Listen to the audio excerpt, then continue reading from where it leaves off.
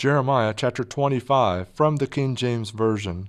The word that came to Jeremiah concerning all the people of Judah in the 4th year of Jehoiakim the son of Josiah king of Judah, that was the 1st year of Nebuchadrezzar king of Babylon, the which Jeremiah the prophet spake unto all the people of Judah, and to all the inhabitants of Jerusalem, saying, From the 13th year of Josiah the son of Ammon king of Judah, even unto this day, that is, the 23 year, the word of the Lord hath come unto me, and I spoke unto you, rising early and speaking, but ye have not hearkened.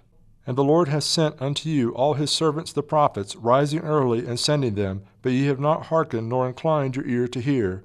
They said, Turn ye again now every one from his evil way, and from the evil of your doings, and dwell in the land that the Lord hath given you unto you and to your fathers for ever and ever, and go not after other gods to serve them and to worship them. And provoke me not to anger with the works of your hands, and I will do you no hurt.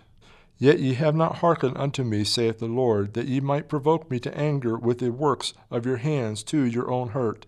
Therefore thus saith the Lord of hosts, because ye have not heard my words, behold, I will send and take all the families of the north, saith the Lord, and Nebuchadrezzar king of Babylon my servant, and will bring them against this land, and against the inhabitants thereof, and against all these nations round about, and will utterly destroy them, and make them an astonishment, and an hissing, and perpetual desolations. Moreover, I will take from them the voice of myrrh, and the voice of gladness, the voice of the bridegroom, and the voice of the bride, the sound of the millstone, and the light of the candle. And this whole land shall be a desolation and an astonishment, and these nations shall serve the king of Babylon 70 years. And it shall come to pass, when 70 years are accomplished, that I will punish the king of Babylon and that nation, saith the Lord, for their iniquity and the land of the Chaldeans, and will make it a perpetual desolation. And I will bring upon that land all my words which I have pronounced against it, even all that is written in this book, which Jeremiah hath prophesied against all the nations. For many nations and great kings shall serve themselves of them also, and I will recompense them according to their deeds, and according to the works of their own hands. For thus saith the Lord God of Israel unto me, Take the winecup of this fury at my hand, and cause all the nations to whom I send thee to drink it. For thus saith the Lord God of Israel unto me, Take the winecup of this fury at my hand, and cause all the nations to whom I send thee to drink it. And they shall drink, and be moved, and be mad, because of the sword that I will send among them. Then took I the cup of the Lord's hand, and made all the nations to drink unto whom the Lord hath sent me, to wit, Jerusalem and the cities of Judah, and the kings thereof, and the princes thereof, to make them a desolation, and astonishment, and hissing, and a curse, as it is this day.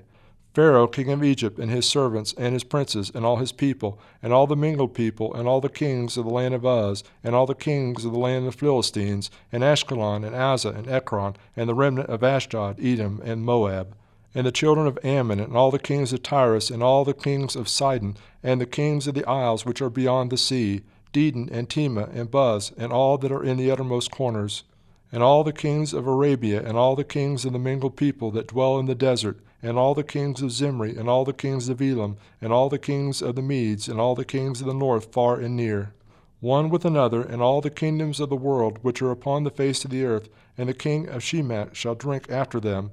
Therefore thou shalt say unto them, Thus saith the Lord of hosts, the God of Israel, Drink ye, and be drunken, and spew, and fall, and rise no more, because of the sword which I will send among you.